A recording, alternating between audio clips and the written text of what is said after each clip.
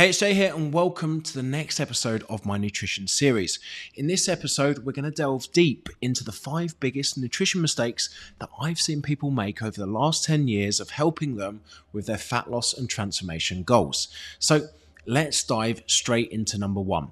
Number 1 is not eating enough calories. One of my favorite stories is Aesop's fable of the tortoise and the hare. As you might know, the hare challenged the tortoise to a race and sped off the start line at a rapid pace. The hare decided to take a nap before the finish line, and the tortoise ended up overtaking the hare and winning the race. This is pretty much the story of someone who thinks that significantly reducing down their calorie intake from day one to get to their goal is a way they will win the race themselves. When you heavily restrict calories in your first 2 weeks, you'll see results on the scale. You might even feel awesome because at this moment in time, you're winning the race. But as the weeks go by and your body starts to catch up with you, your pace will start to slow. Energy dips will be often, cravings through the roof, and you'll finally realize that severely restricting your calories is not sustainable. You'll fall asleep before the finish line, and those slow and steady tortoises will eventually pass you with a smile on their face. So, number 1, the biggest nutrition mistake is not eating enough calories. Moving on to number 2, and to me, probably the most important mistake to understand, and that's not being honest with yourself. I've been coaching people for over a decade now, and in that time I've yet to have someone say to me, Jay, I followed the plan to the letter and I got no results. It just doesn't happen. When you convince yourself you're doing everything right and your weight isn't budging, the most important thing to ask yourself is, what am I doing wrong? And that will be down to 2 things. You're either being impatient and you just need to wait it out for 2 more weeks before changing something, or you're not being honest with yourself. Are you tracking everything correctly? The oil in your pan? The milk in your tea? The couple of chips you stole off your kid's plate? Because it all adds up over time.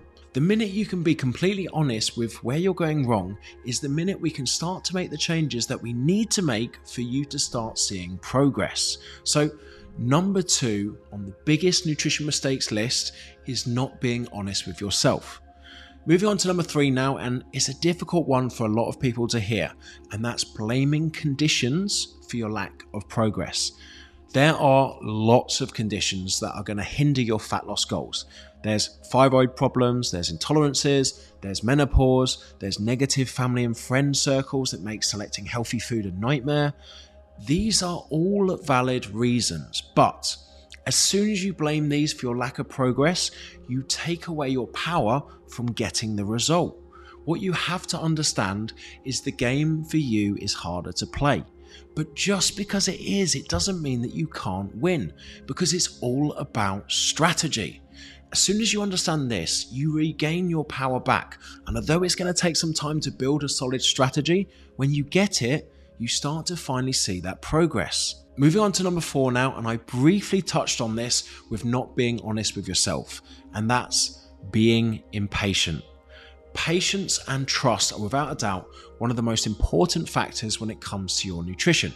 As I already mentioned, when it comes to enjoyment and adherence, you'll be traveling at a slower pace to get to your destination, which means you have to be more patient. Lack of patience means that you want to get your result faster, and one thing you haven't considered is when you get there. What do you do when you get there? You want to stay there. You've got many years left on this planet, and progress doesn't stop as soon as you reach your destination.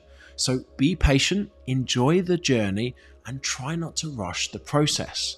Moving on to our final nutrition mistake in this episode. Number 5 is completely removing carbs from your diet. The world seems to be in love with completely removing carbs from their diet and adopting the ketogenic lifestyle. Now, before I start to bash it, I want to give you a few reasons for doing it, because back in the day, I was the keto king. When I used to diet for photo shoots and getting lean, I used to remove all my carbs and just eat fats and proteins. I would do this for 7 days, then eat carbs for 2 days and cycle through my weeks like this. When your body shifts from using carbs as an energy source to fats, you feel fantastic. You feel terrible, however, for the 10 days that it takes to get into ketosis, but when you're there, is pretty good. I remember spending 6 weeks doing my ketogenic diet, then going away to Barcelona for a holiday. I ate very little fat and lots of carbs, and for 2 of those days I was sleeping on the buses everywhere.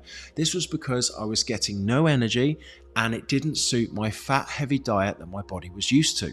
You see, I'm not a big fan of giving people a diet that they have to feel terrible for 2 weeks on to get in a state. And if they come out of that state, it can mess up their head and energy levels.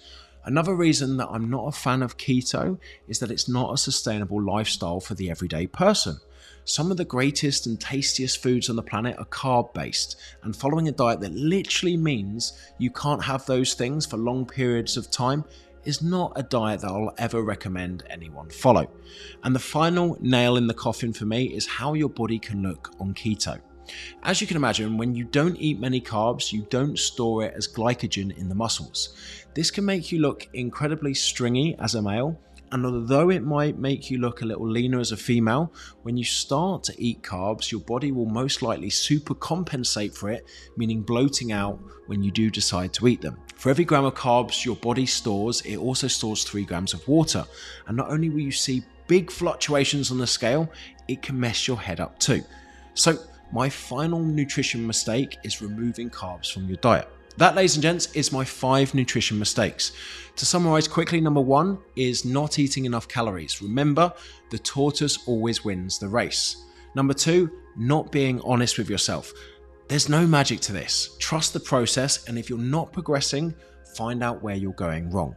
Number 3, blaming conditions. Yes, the game is harder for you to play, but you can still win the game with the right strategy. Number 4, being impatient. Don't rush to get to your destination. Enjoy the view and you'll be more likely to stay there when you arrive. And finally, number 5, removing carbs from your diet. Never a good plan because potatoes, pasta and biscuits are incredible. I really hope you enjoyed this episode, and in our final one, we're going to be talking about 5 nutrition strategies for success.